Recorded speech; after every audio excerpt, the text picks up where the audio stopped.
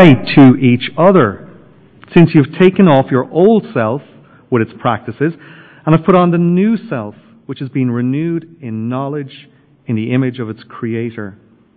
Here there is neither Gentile or Jew, circumcised or uncircumcised, barbarian, Scythian, slave or free, but Christ is all and is in all. Therefore, as God's chosen people, holy and dearly loved, clothe yourselves with compassion, kindness, humility, gentleness, and patience. Bear with each other and forgive one another. If any of you has a grievance against someone, forgive as the Lord forgave you. And over all these virtues, put on love, which binds them all together in perfect unity.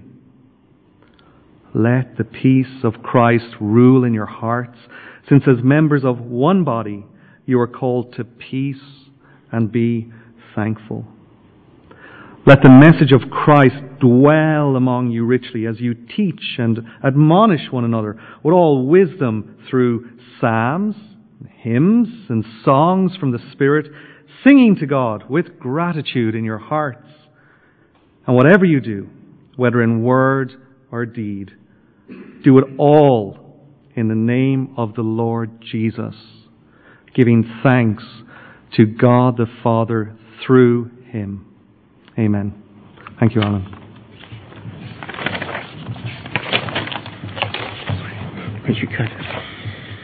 Ralph moved into the pulpit here. He's got everything there.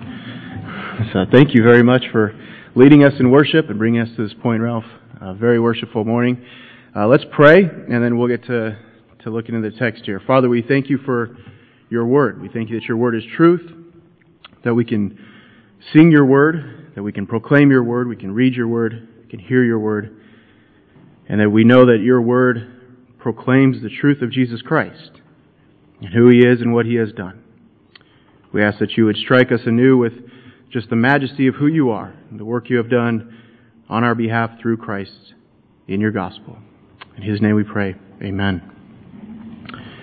Well, we're at a part of Colossians here where Paul's getting very practical. He's getting moving out of the deeply theological portions of his letter to this church in Colossae, and he's getting very practical. And today he's going to say, what do God's people look like?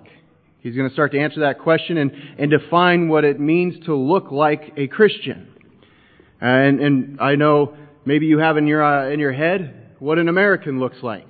I can tell. It's funny. I can see American tourists in Ireland now. I couldn't see that before. I still look like one. I'm well aware. But when we drive, it's funny because at first the roads were so narrow and we would pull over to the side. And then now we're driving and someone pulls over and we go, ha, not Irish. And we drive right past them and we can tell when someone doesn't look quite like they're Irish or from another country. And that's fine that God's made us all in His image. But we can start to look at Christians and say, what do Christians look like? And this is not a new question. This was a common question in Paul's day. We have to remember, Christianity was brand new. There was Judaism, which was very old and very accepted by the Roman Empire, and people knew what it looked like to be Jewish. And then there was the Greco-Roman world and their old worship of old deities, pagan deities, and some of those had been modified a little by the Romans, but you kind of knew what that looked like. But what did a Christian look like? And why? There's a very interesting first century letter, maybe early second century letter, where the author is writing to a man named Dionysius, and we looked at it a month or so ago.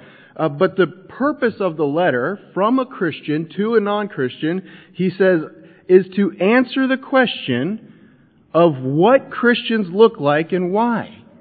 He says, most excellent Dionysius, I can see that you deeply desire to learn why and how Christians worship their God and live the way they do.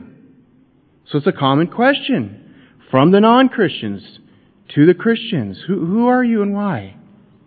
The author of this letter says, you have so carefully and earnestly asked your questions about them. He says, 1, you have asked, what is it about the God they believe in and the form of religion they observe that they are able to look down upon the world and despise death and have something to look forward to? And we looked at that last week, right? Christians can look forward to heaven and the things of this world grow strangely dim. He says, you've also asked, why do Christians reject the Greek superstitions and Jewish customs alike? And we saw that a couple weeks ago with Jewish tradition and Greek gods and how those have been rejected and should still be rejected. And he says, and now you want to know about the affection they have for each other. And that's what we're going to see this week and next week. And I point that out to tell you that this is common in Paul's day. Who are Christians? And what do they look like? And why? And this sort of mindset reflects Paul's language to the Colossians here. So what we're going to do today is we're going to go through this passage and we're going to answer these 2 questions as we move through 3 parts of the passage. Okay, we're going to say, what type of people are Christians called to be? What should a Christian look like? And why? What should Christians look like and why? Okay, and first Paul says that Christians are a people who are honest about their shortcomings. Honest about our shortcomings. Because we are being renewed in the image of Christ. Okay, we're honest about our shortcomings because we are being renewed in the image of Christ. Let's look at verses 9 through 10. Paul simply says, do not lie to each other, since you have taken off the old self with its practices, and you have put on the new self, which is being renewed in knowledge in the image of its Creator. So first, we want to note this is a command. Okay, this is from the Apostle Paul, by the Spirit, written down in God's Word to us. Do not lie to each other. It's a very real command. And we maybe want to ask why. Why does Paul even need to say that? Isn't that just common sense? Wouldn't we just kind of assume we're not supposed to lie to each other? Well, it's interesting to note that in the first century world, your religion did not necessarily mean you had to be a moral person. What I mean by that is you could offer a sacrifice to a Greek god, and that was that, and that actually didn't have to have anything to do with the way you lived life. As long as you went to the temple and you gave some sort of offering or sacrifice, you could go do whatever you want. And in fact, if you read the Greek literature, you'll see that even the Greek gods themselves are constantly lying. They're lying to each other, and they're lying to the people. You can read in the Iliad and the Odyssey how Zeus, he plays tricks on people. He says, oh, I'll do this for this person, but really, this is what I'm doing. I'm going to trick them. I'll lie to them. And so Paul has to say, you can't be like that. Do not lie to each other. And maybe we say, well, that was the Colossians' problem. We don't lie anymore today. Come on. Psychology Today says, in the States, I'm sure the Irish are more sanctified. In the States, people lie 2.5 to 3 times per day. More than we brush our teeth, one article said. I found that to be funny. Either we have really bad breath or we lie a lot in the States. But it says 2.5 to 3 times per day. Half a lie is a whole lie. So we'll say 3 times per day. And so lying was a problem in Colossae back then, and it's a problem still today. Well, why do we lie? Psychologists say, in general, we lie to obtain protection. We want to protect ourselves. We want to protect our interests. Primarily, we want to protect our image. We want others to think well of us, and yet we all know that we do things, have done things, and constantly do things that would cause them to think less of us. Therefore, we lie to cover it up. In order to avoid suffering a loss of respect, we cover up our lies. Or we lie about things we haven't done in order to make ourselves look better. But in general, we're promoting our own image when we lie. So to sum it up, I would say we lie because of pride and perceived control. So those would be the root issues, the root reasons why. Pride and perceived control. Now, what Christianity says is when it comes to God, we have nothing to be proud of. And we have no control. We don't bring anything to the table, so to speak, when it comes to God. We can't stand up and say, God, look how incredible I am. We're not. We are beautiful in His image, but we've distorted that. And we cannot control God. We can't make Him do what we want. But we can try to control others. We can try to protect our image, and thus we lie. Scripture says we are born into sin and we perpetuate sin, and we can't tell God what we'll do about it or even what we think He should do about it. So pride and self-control, pride and perceived control are at the root. And so what does God do about it? Now I would argue, if you look in your Scripture here at verse 9, that the text is actually more God-centered than the translation gives it credit for. Okay, I would argue the literal translation from Greek should say this: your old selves have been disarmed or stripped off you.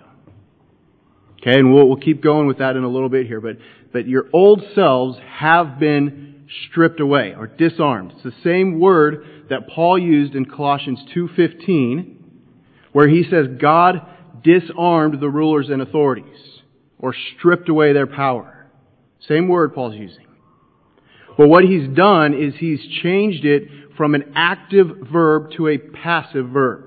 And we'll keep going with that in a little bit, but it should say, I would argue that the literal translation would sound more like, do not lie to each other, since your old selves have been disarmed and stripped off you.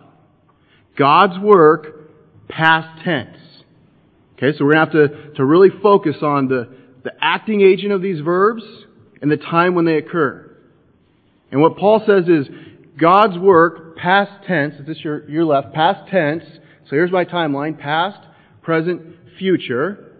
And in the past, God did the acting on the object, which is us. That He stripped off our old self. We received His work passively. Then he says, and your new selves have been put on. Again, God's work, past tense. And then you are being renewed. Still God's work, present tense, in the image of our Creator.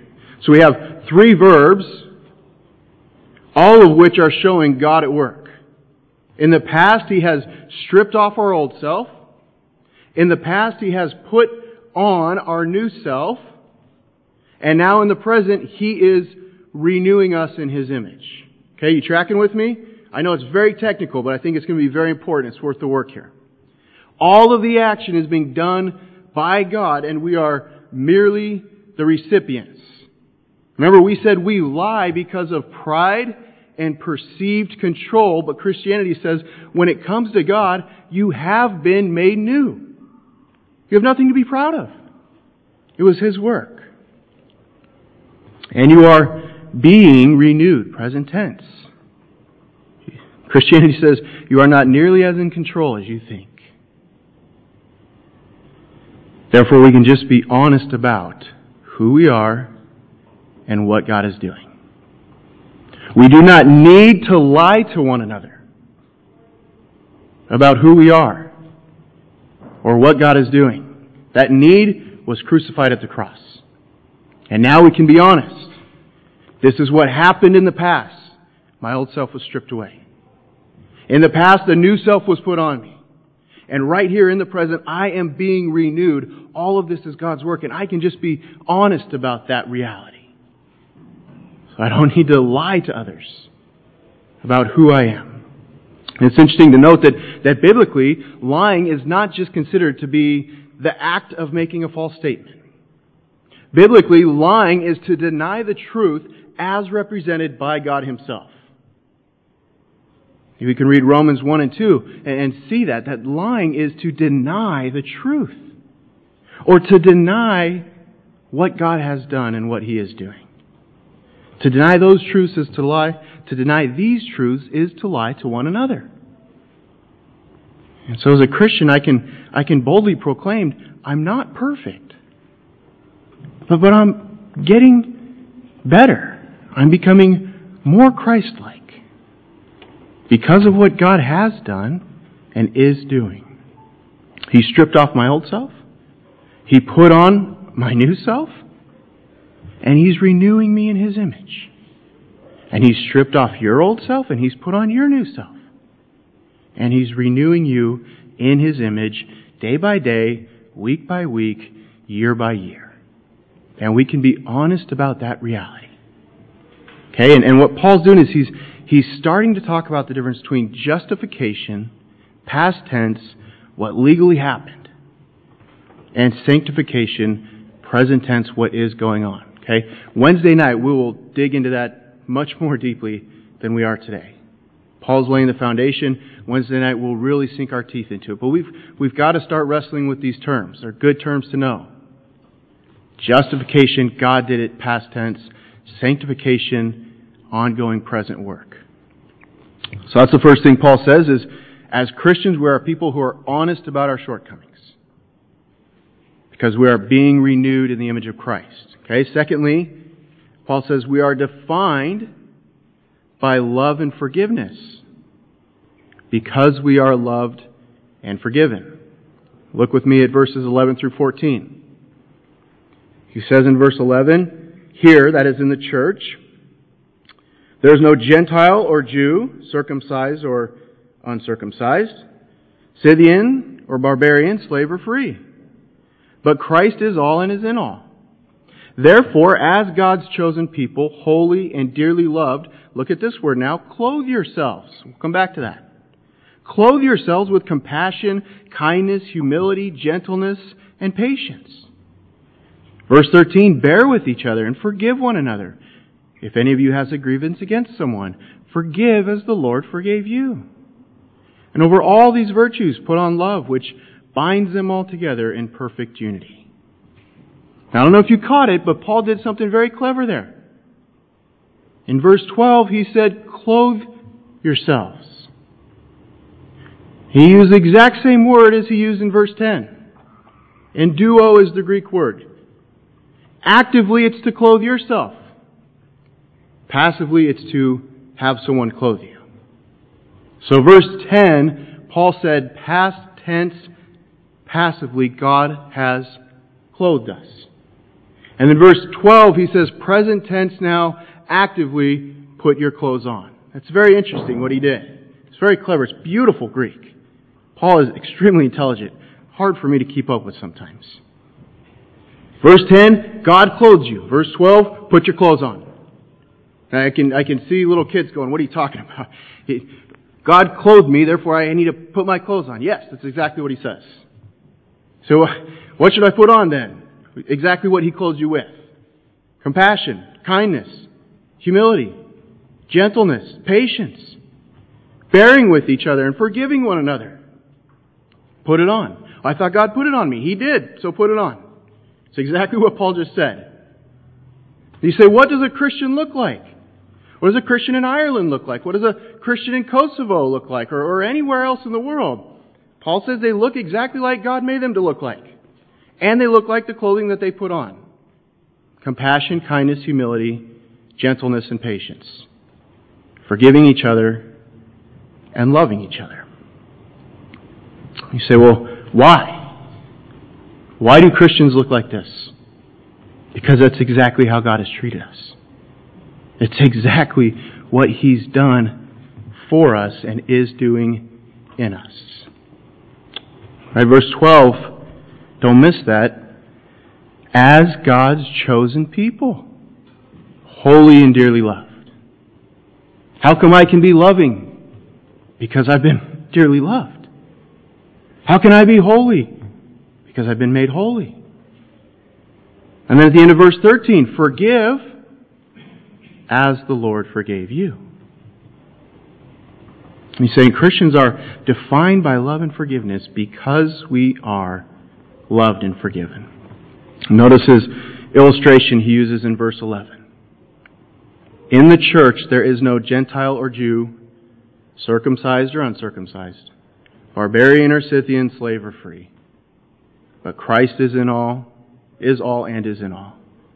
It's important to note that each of those are opposites. They're actually enemies. Okay, Gentile, Jew, circumcised, uncircumcised. The Gentiles in the Jewish mind are inhabiting the Jews' land. The Jews in the Gentiles' mind can be a bit of a problem. They're natural enemies brought together in one body. Barbarian is to be slave. Scythian is to be Roman. Again, they're natural enemies. The Colossae were at the edge of the Roman borders. And so to be in a church with natural enemies would be normal for these people. Paul says all that stuff's gone now. Remember verse 9, it's been stripped off. It's not who you are. You're Christians. You're all now equally one people in Christ, chosen, holy, dearly loved, and forgiven. And that's why we have to understand that as Christians, love and forgiveness are our greatest apologetic. You can know theology, you can know scientific facts, you can have all kinds of words to say, but if we cannot love and forgive other people, we cannot show people what it looks like to be a Christian. Does Jesus say in John 13:35, He says, "By this all people will know that you are my disciples, if you love one another." If you love one another. He doesn't say because you can make great arguments. He doesn't say because of anything else, but because you can love one another. And you say, well, how could I love this way?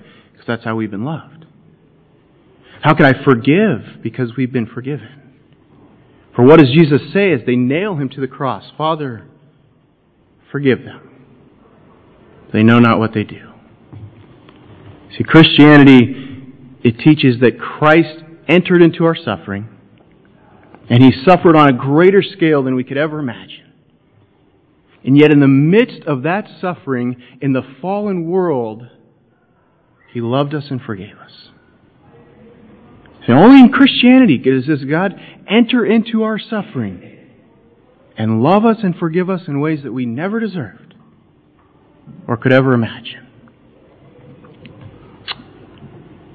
This is why Christians look different than other people. Because we are different than other people. We have been loved. We have been forgiven. Which is why Paul can say that a group of people who were once naturally enemies can now be compassionate, kind, humble, gentle, patient, loving, and forgiving with each other. D.A. Carson says it very well. He says, the church itself is not made up of natural friends, but the church is made up of natural enemies. And we see that in verse 11, don't we? He says, what binds the church together is not common education. It's not common race. It's not common income levels. It's not common politics. It's not common nationality. It's not common accents. It's not common jobs. It's nothing of the sort. What binds the church together is that we have been saved by Jesus Christ, and we owe Him a common allegiance. And in this light, the church is a band of natural enemies who love and forgive one another for Jesus' sake. Everything we do is because of what has been done on our behalf. We are people who can be honest about our shortcomings because God has done work on us and is doing work in us. He's renewing us. We are people who are defined by love and forgiveness because we are loved and forgiven. Then third, Paul says, Christians are a people who are responsive to God's Word in worship because we are at peace with God through Christ. And this part, we're going to round out this sermon with this part, and then we'll bring it into next week as well. But we are responsive to God's Word in worship because we are at peace with God through Christ. Look, if you will, with me at verses 15 through 17. Let the peace of Christ rule in your hearts, since as members of one body you were called to peace, and be thankful. Let the message of Christ dwell among you richly, as you teach and admonish one another with all wisdom, through psalms, hymns, and songs from the Spirit, singing to God with gratitude in your hearts. And whatever you do, whether in word or deed, do it all in the name of the Lord Jesus, giving thanks to God the Father through Him. Paul says Christians are a people who are responsive to God's Word and worship because we are at peace with God through Christ. Now it's interesting to note what Paul says is worship can be deed, word, and or song. All three can be worship. They're forms of worship.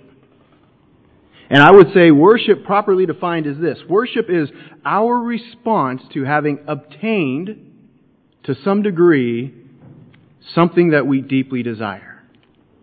Okay, worship is our response to having obtained, to some degree, something we deeply desire, and that response can be done via word, deed, or song.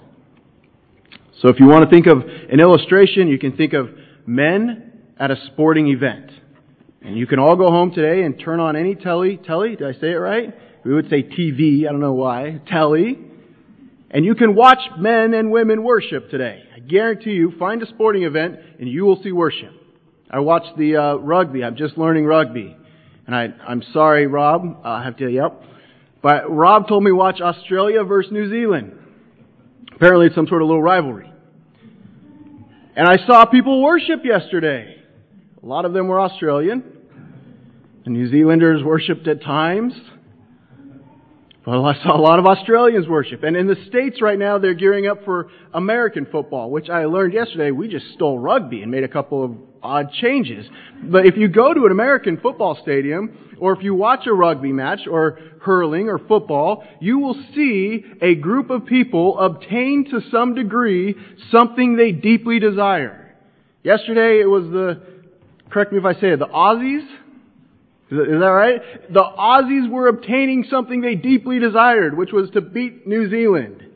And every time they obtained, to some degree, that thing that they desired, you saw a response in word, deed, and singing. You could see it all over the screen. And I've been in those stadiums, and I've had my team that I wanted to obtain that victory. And when they do, boy, guys who are so quiet during the singing at church are chest bumping and just high-fiving and knocking each other over and drinks are raised in the air and there's singing and there's words and there's a celebration.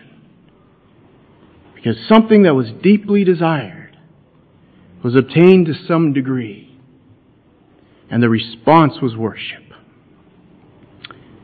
So as Christians, our lives are a response to what we have obtained.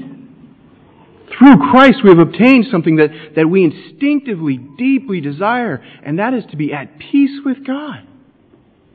And because we see in God's Word, which proclaims the message of salvation, which proclaims that we have been put back into a relationship of peace with God, as we see that and we hear that and that sinks in, that need for that to have been obtained results in worship, in lives of worship, in word, deed, and song.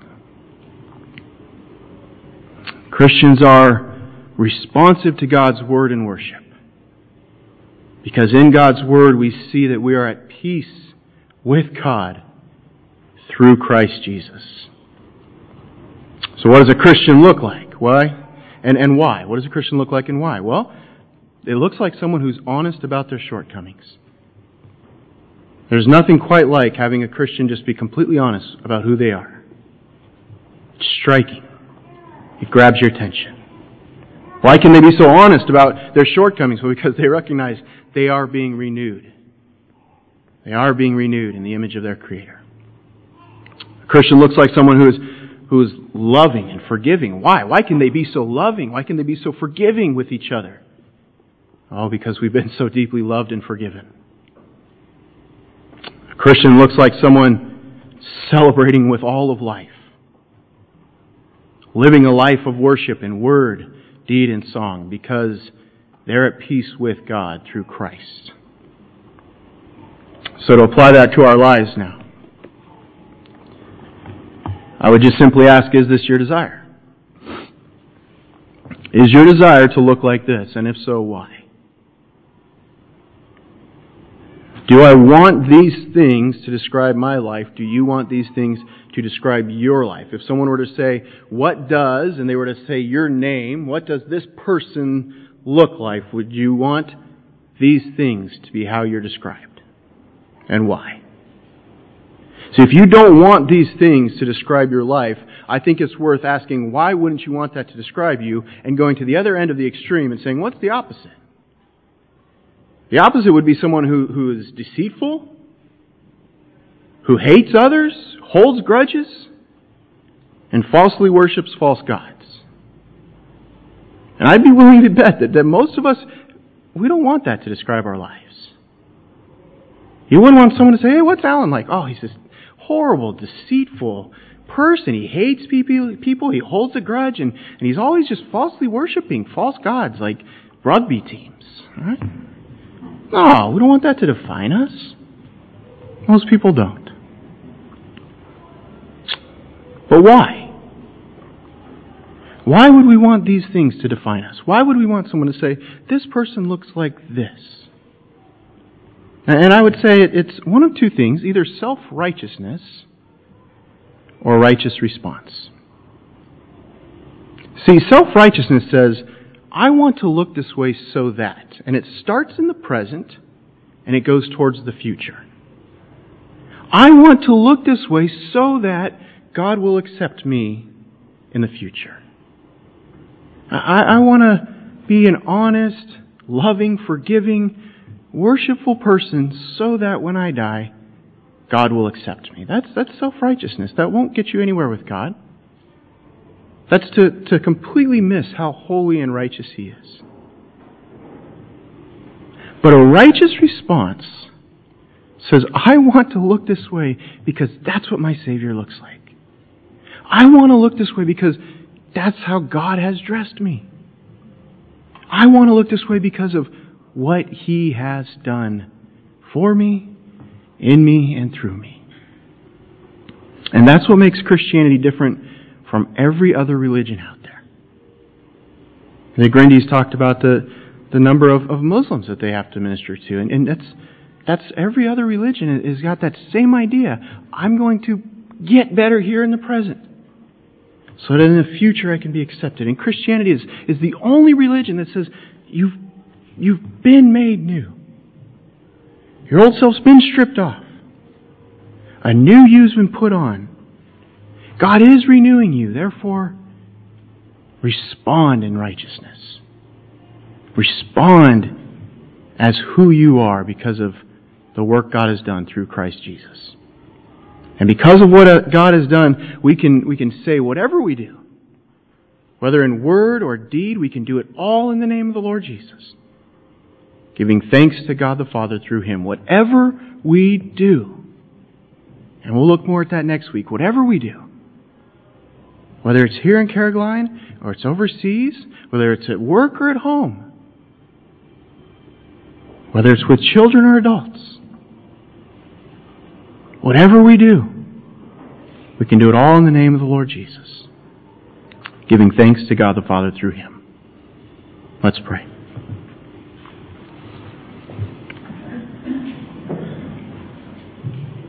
Father, we thank You so much for the work You have done. Lord, we often take for granted all that You have done. We recognize that at times we are guilty of thinking that You haven't done enough and maybe we need to add to what You've done. Would You remind us over and over again today and this week and this month, Lord, of all that You have done in the past and all that You are doing even today. And yet with that in mind, Lord, would You cause us to respond in righteousness? Would you remind us that You have made us new, You have put new clothes on us, and would you remind us that now we need to put on our clothes? Would You deeply stir in our hearts the desire to respond to what You have done and what You are doing? Lord, would You continue to renew us so that all of our lives would look like worship, in word and deed and song. Would we rejoice in who You are? Would we rejoice in what You've done? Would we call others to come and taste and see everything that has been done through Jesus Christ?